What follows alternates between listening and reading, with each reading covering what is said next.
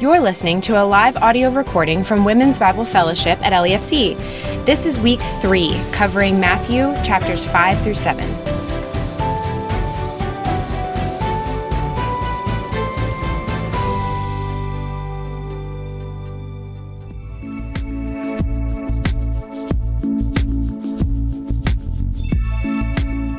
My name is Caleb Strayer, and I will tell you the Beatitudes.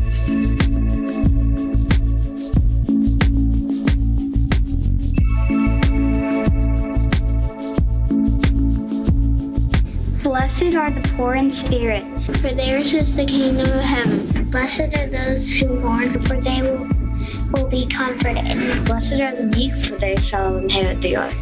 Blessed are those who hunger and thirst for righteousness, for they will be filled. Blessed are the merciful, for they will be shown mercy. Blessed are the pure in heart, for they will see God. Blessed are the peacemakers, for they will be called children of God. Blessed are those who are persecuted because of righteousness, for theirs is the kingdom of heaven. Matthew 5, 3 through 10. That was amazing.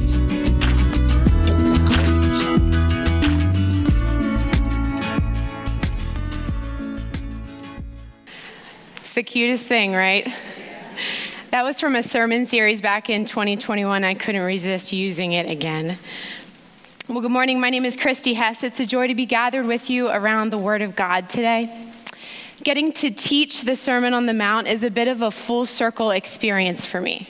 Do you know what I mean by that?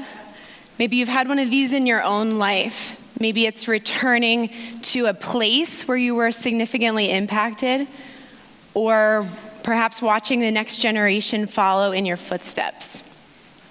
The reason this morning feels full circle for me is because I personally was taught how to study scripture on the pages of Matthew 5 through 7. And I was sitting right there in your chairs at WBF. I grew up well acquainted with the Word of God, but this was the first time that I was shown the inductive study method, and needless to say, I was hooked. It was like someone was putting tools in my hand and teaching me how to dig in the scriptures for myself. And admittedly, that's what we want for you as well.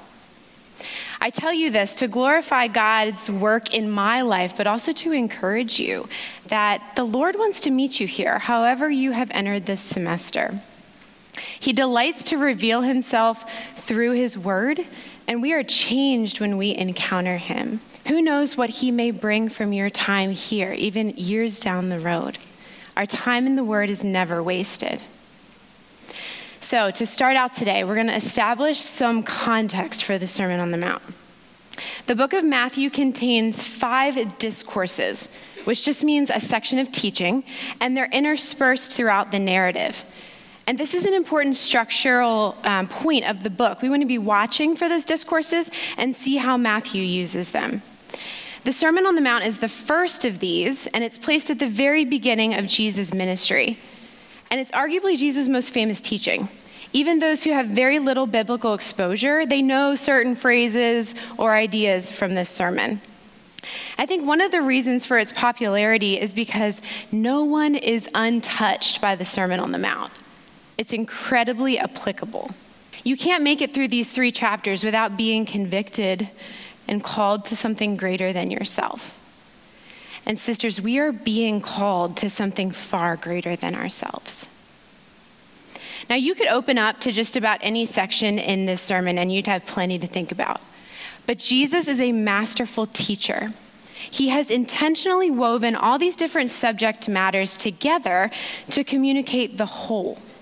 And so I personally think it's really helpful that we have the big picture view before we start looking at each individual piece. That way we can connect any particular thought back up into his overarching intention.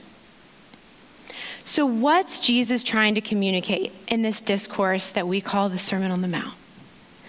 And I would propose to you that he is revealing what life in the kingdom of heaven is meant to be. In other words, how we were designed to live in the first place, in wholehearted allegiance to our sovereign King, rightly aligned to him and rightly aligned to others. Matthew 5, 1 and 2 read, "Seeing the crowds, he went up on the mountain, and when he sat down, his disciples came to him, and he opened his mouth and taught them." Jesus ascends a mountain following a biblical pattern that indicates divine revelation. Just as Moses climbed Mount Sinai to receive the law of God, now Jesus is climbing a mountain to reveal the heart of the law. He takes a seat, indicating his authority as teacher, and he begins with these 9 statements of blessedness that we call the Beatitudes. Now, you may have noticed the literary style of these first 12 verses is very different from the rest of the sermon. But they're not just some poetic preamble, but rather they're really supplying us the framework to understand the rest of the sermon. So we would do well to pay attention here. In the Beatitudes, Jesus is revealing the value system of the kingdom of heaven. But he's doing even more than that. This style of teaching is reminiscent of Jewish wisdom literature.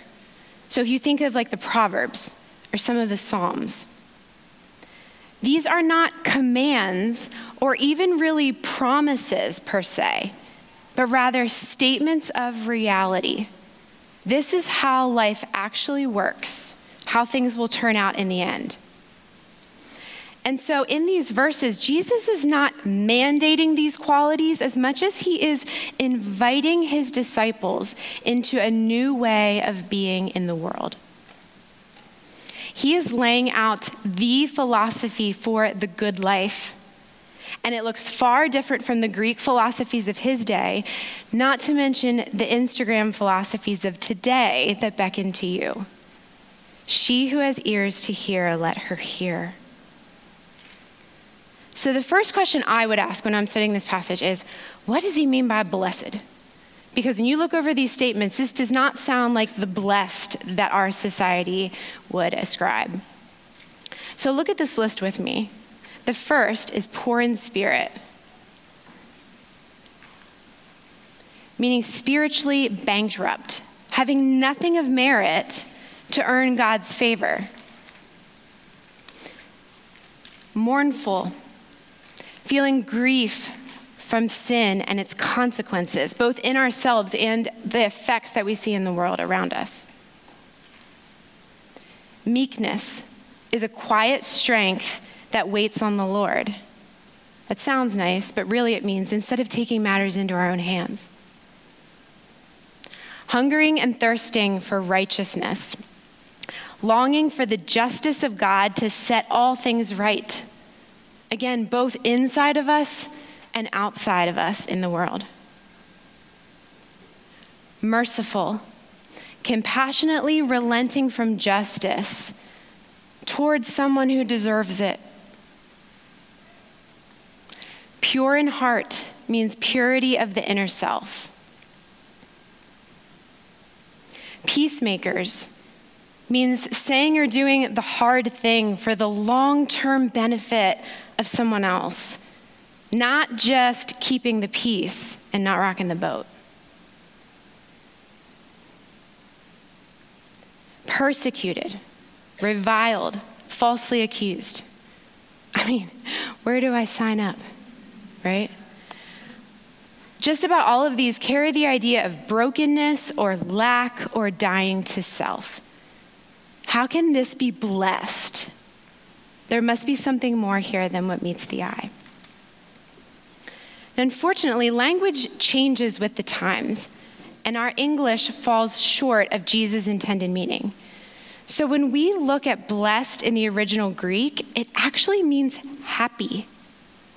Happy. And therein lies another problem, because our understanding of the word happy is extremely fleeting and shallow. We've pretty much discounted that it has any lasting significance, right? But an old definition of happy from Noah Webster's 1828 dictionary says, being in the enjoyment of agreeable sensations from the possession of good, enjoying pleasure from the gratification of appetites or desires. And you're like, that still sounds a little sketchy. Okay, just wait, let's hear him out. The pleasurable sensations derived from gratifying your sensual appetites, that just means the senses of your body, render a person temporarily happy. But he only can be esteemed really and permanently happy who enjoys peace of mind in the favor of God. That changes things a little, doesn't it? Do you understand that God advocates for, not suppresses, your pleasure? And here's the problem. Our appetites and our desires are so distorted from sin. But when we respond in faith and surrender to Christ as Lord, we are born again in the Spirit. And this process of sanctification is that these appetites and desires are being continually recalibrated back to God's design. We begin to hate our sin, to desire the Lord and that which pleases him. You are designed to experience the deep soul happiness of possessing the ultimate good, and that is Christ himself. So when we don't have just one word that serves as a proper translation, we have to use more words to get the point across. So here's my stab at it.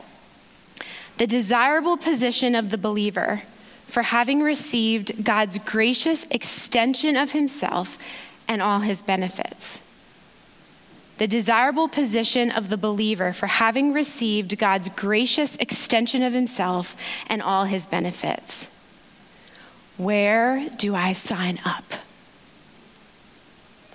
Look at these rewards. A share in the kingdom, abiding comfort, an unfading inheritance, complete satisfaction, the mercy of God, face-to-face fellowship with God, and a place of belonging as his children. These benefits we taste in part now, but there's so much more to come. We will experience these realities fully in the age to come when Christ destroys everything that stands opposed to him. Then our blessedness will be complete. There's a reason the kingdom of God is called the upside down kingdom. These values don't make sense to a mind that's still darkened by sin. But for those of us born of the Spirit, they are the way of wisdom. This is the way of true life. Will you trust his word? Will you trust that he is worth anything else that you may give up or lose for his sake? Don't be short-sighted, my friends. The reward for your allegiance to King Jesus is far greater than we could ask or imagine. Now, there's a reason I'm spending so much time in these first 12 verses. It's because I don't want you to miss the beauty of Jesus' invitation. He's not calling for a life of self-denial or submission out of duty, even though he would have every right to do so. Instead, this wise and humble way of being in the world is an invitation to true flourishing in him. This is for his glory, but it's also for your good. This is the best offer on the table. One of my favorite theologians says we are motivated by beauty, not duty. You need to understand that these benefits of kingdom allegiance far outweigh these light and momentary troubles. Jesus himself is going to lead by example. Hebrews 12:2 says that it was for the joy set before him that he endured the cross. That delightful reward that was on the other side of his suffering is what enabled him to persevere through the injustice. So let us fix our eyes on Jesus as we follow in his footsteps. The life of kingdom flourishing is one of submission to and delight in our King. After introducing this upside down set of values, Jesus tells his disciples, if you actually live like this, you're going to be the salt and light of the world. Did you come up with some ideas for why Jesus might have chosen those two analogies? Both are essential for life, and both affect their surroundings. Salt provides flavor And not only its own, right, but it magnifies all the other ingredients that it touches. It cleanses, it preserves, it sustains life. And light illuminates, revealing reality, and it brings life. The life of kingdom flourishing will bring that life and flourishing to others. Every corner of this dark, contaminated world is meant to be illuminated and purified by God's people going out and proclaiming the gospel of the kingdom. And what's the point? Well, Matthew 5:16 tells us it's so that they might glorify your Father in heaven for having come in contact with you.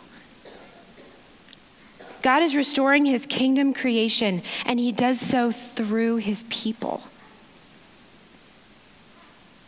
Now, there's a huge Old Testament to New Testament hinge here in verses 17 to 20 that we can't miss. And maybe you remember from Exodus, God covenanted with his people and then commissioned them to represent his holy character to the surrounding nations. And they were to do this with faithful obedience to the law. That's the background that Jesus' hearers would have as they're listening. Yet Jesus' teachings on the law are going to be strikingly different from those of the Pharisees, and they're the resident experts of the law. It's as if Jesus is anticipating this accusation when he says in 5:17, "Do not think that I have come to abolish or throw out the law or the prophets. I have not come to abolish them, to fulfill them. For truly I say to you, until heaven and earth pass away, not an iota, not a dot will pass from the law until all is accomplished." Jesus is saying that he is the fulfillment of all of their scripture up to this point. Everything's been pointing to him. And specifically, he will be our representative in faithfully keeping the old covenant to make way for the new covenant in his blood. And do you remember where the prophets said that the law of the new covenant would be written?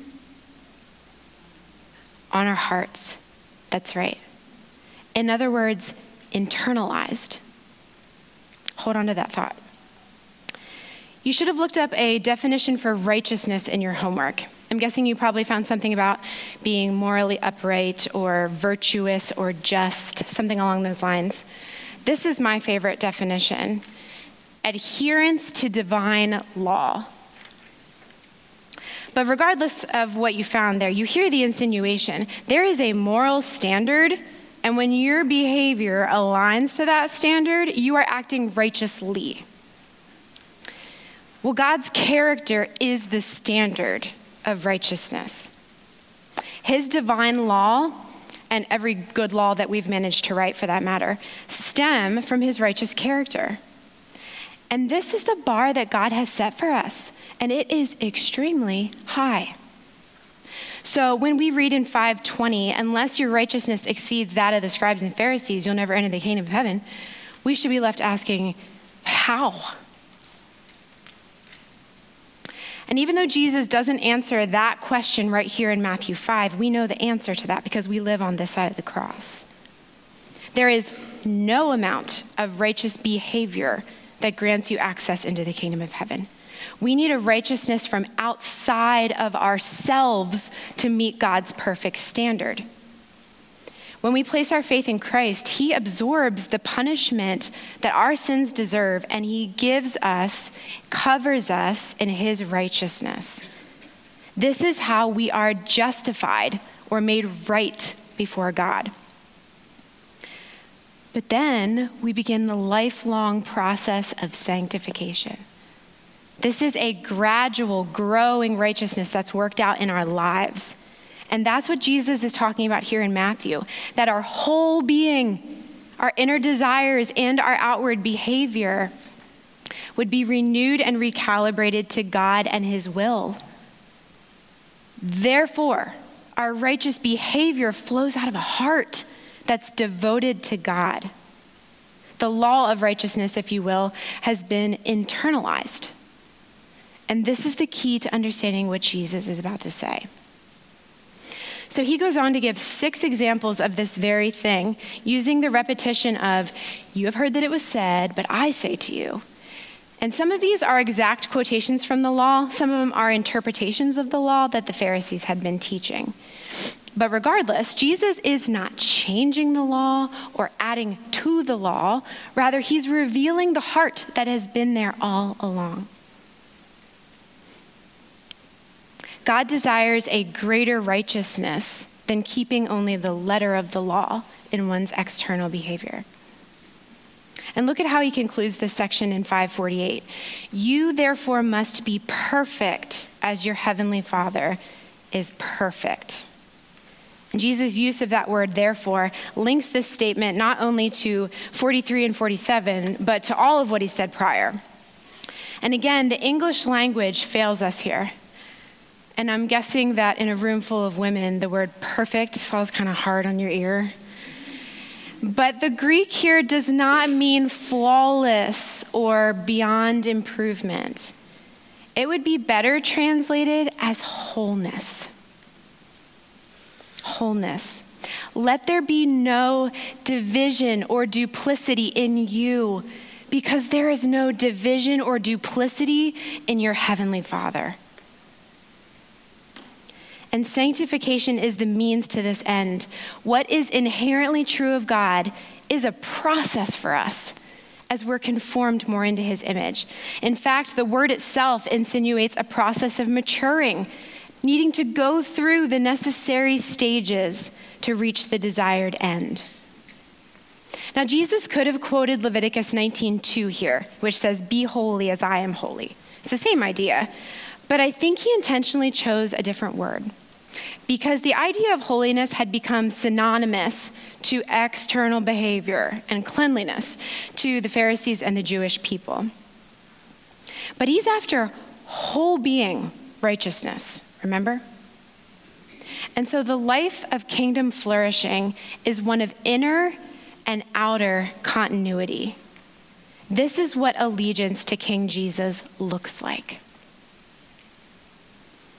And just to make sure we understand, Jesus goes on to give 3 examples of the Pharisees' discontinuity in giving, praying, and fasting.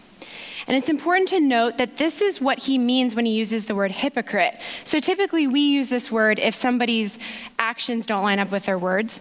But if you think about it, the Pharisees' actions did line up with their words. What he means is that the inner self does not match the outer self. Did you note all those occurrences of the words see and seen and secret? Okay, he's clearly contrasting these 2 areas of life. Every one of us has an external life that others see, as well as an internal life that no one sees except the Lord. So the questions we should ask ourselves in response are, does my unseen life match my visible life? Am I more concerned with what others think or with loving and obeying God? Am I willing to wait for the eternal reward and forego recognition now? Jesus cuts right to the heart. He is not mincing his words. But let me also offer you the hope of the gospel. None of us have yet reached this sort of wholeness. As long as we live, we'll feel the division and the battle between the spirit and the flesh. What matters is our response. Do we indulge the flesh, harboring sin in those places where nobody can see? Or are we quick to repent and to run to Christ for refuge? The life of kingdom flourishing is one of humble dependence and yet great confidence in our Savior. Your Father who sees in secret will reward you. Do not lay up for yourselves treasures on earth, where moth and rust destroy, where thieves break in and steal, but lay up for yourself treasures in heaven, where neither moth nor rust destroys, and where thieves do not break in and steal. For where your treasure is, there your heart will be also. Sisters, this is the wisest investment strategy out there that you are giving your whole self to something that lasts forever. The accolades of this world, the material possessions will fade away. But in Christ, you have an unfading inheritance kept in heaven for you. Do you notice the two parts of the body mentioned in this section? Do you see them? It's heart and eyes. Whatever your eyes are fixed on, your heart will treasure. And whatever you treasure in your heart will guide your gaze. We will serve something, whatever or whomever that our heart treasures. But again, Jesus is inviting us into this surprising freedom of living a life of undivided allegiance to him. It says beauty, not duty, remember? We're gaining far more than anything we would give up. The life of kingdom flourishing finds its treasure in Christ. But turn the page here. Where does Jesus go from here? It's anxiety, right? Now, when I read this in the context of the sermon, it just feels like this gentle acknowledgement of the spiritual and physical paradox that is life. Jesus is like, I get it. It's going to be hard to remember. The word for anxious literally means to be fragmented into parts. And the word for peace means wholeness, all of the essentials joined together. Division versus wholeness. Do you see how even our perspectives and emotions are included in this whole person righteousness? Listen, I know we experience anxiety on a vast spectrum, and every time it gets taught about, there's this long list of caveats. And I want to acknowledge that.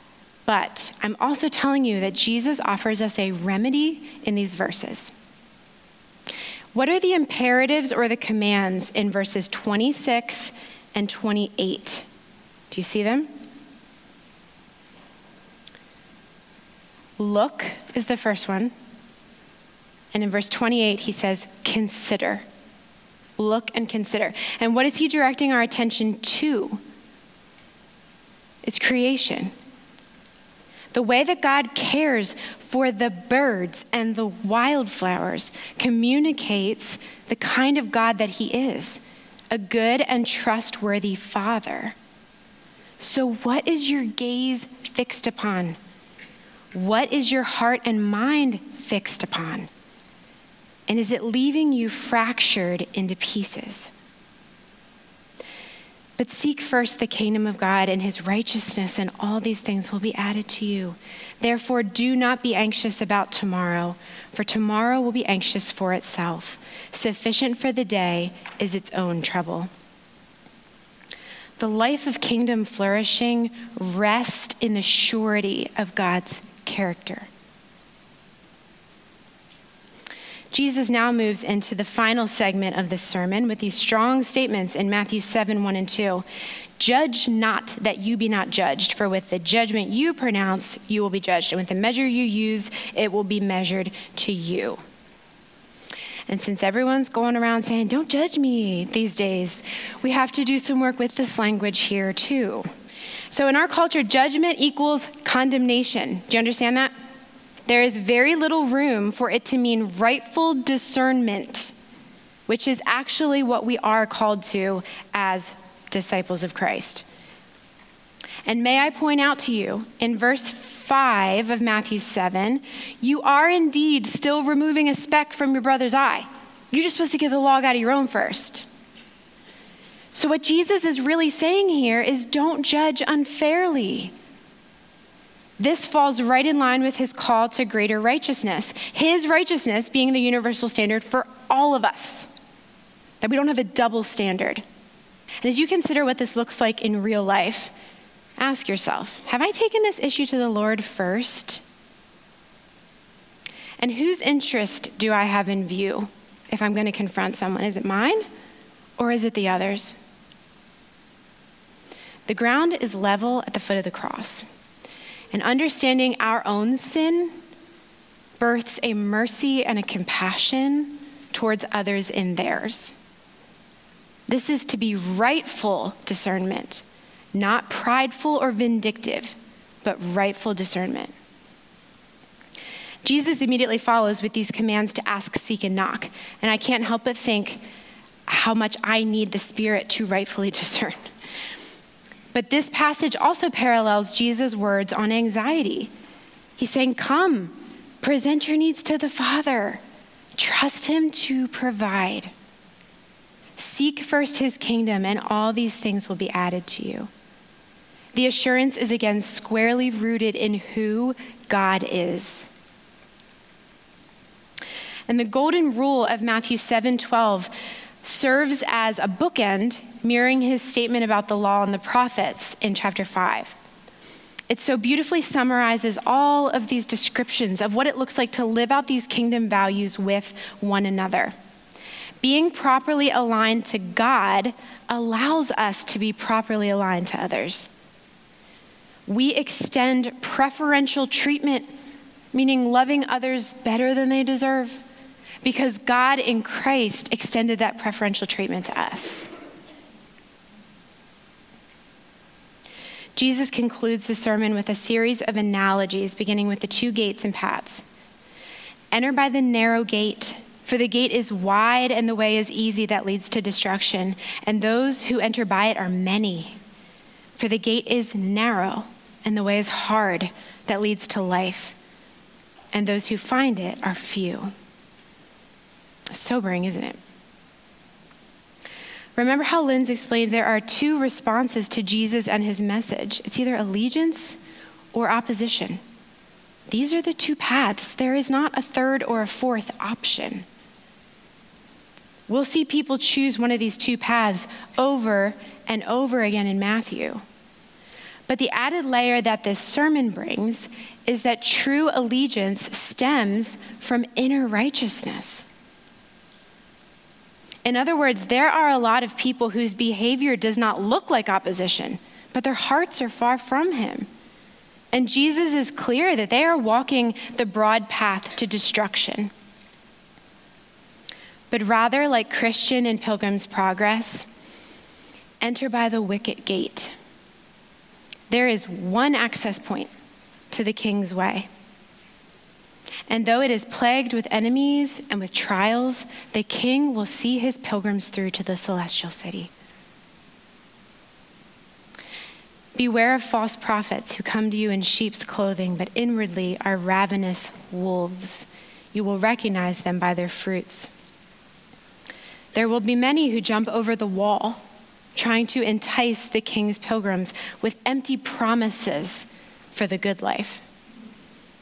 But do not be deceived, sisters. Look for their fruit, not just a verbal confession, not even mighty works or prophecies, but a humble and devoted heart that's devoted to the King. And Jesus concludes with this wisdom parable.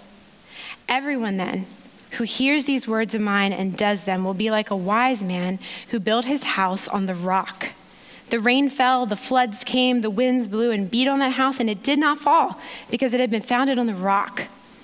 And everyone who hears these words of mine and does not do them will be like a foolish man who built his house on the sand. The rain fell, the floods came, the winds blew and beat against that house, and it fell, and great was the fall of it. There are 2 ways of being in this world, and they are determined by one's response to the person and the teachings of Jesus Christ. Both of these houses may look just fine by outward appearances, but their stability or lack thereof lies underground in the unseen place. Each builder aligned himself to a philosophy that promised him refuge or security, a flourishing life, but only one of them actually has it. The storms of life may very well reveal the faulty foundation, but even if not, you can be sure that it will crumble when Christ returns to destroy every opinion and argument that elevates itself against the knowledge of God. This Jesus is not just a wise teacher. He is the Son of God. He is the long-awaited Christ. And he invites his hearers into a life of kingdom flourishing by being reunited with God through his blood and made new in the Spirit. She who has ears to hear, let her hear. Let's pray. Father, I join with the psalmist declaring, "You are my Lord, I have no good apart from you."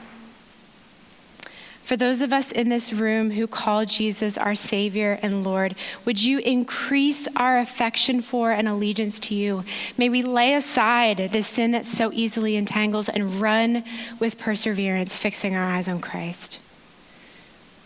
And Spirit, if there are any here that have not yet surrendered to Jesus as King, I pray that you would illuminate darkened minds and hearts to see you rightly.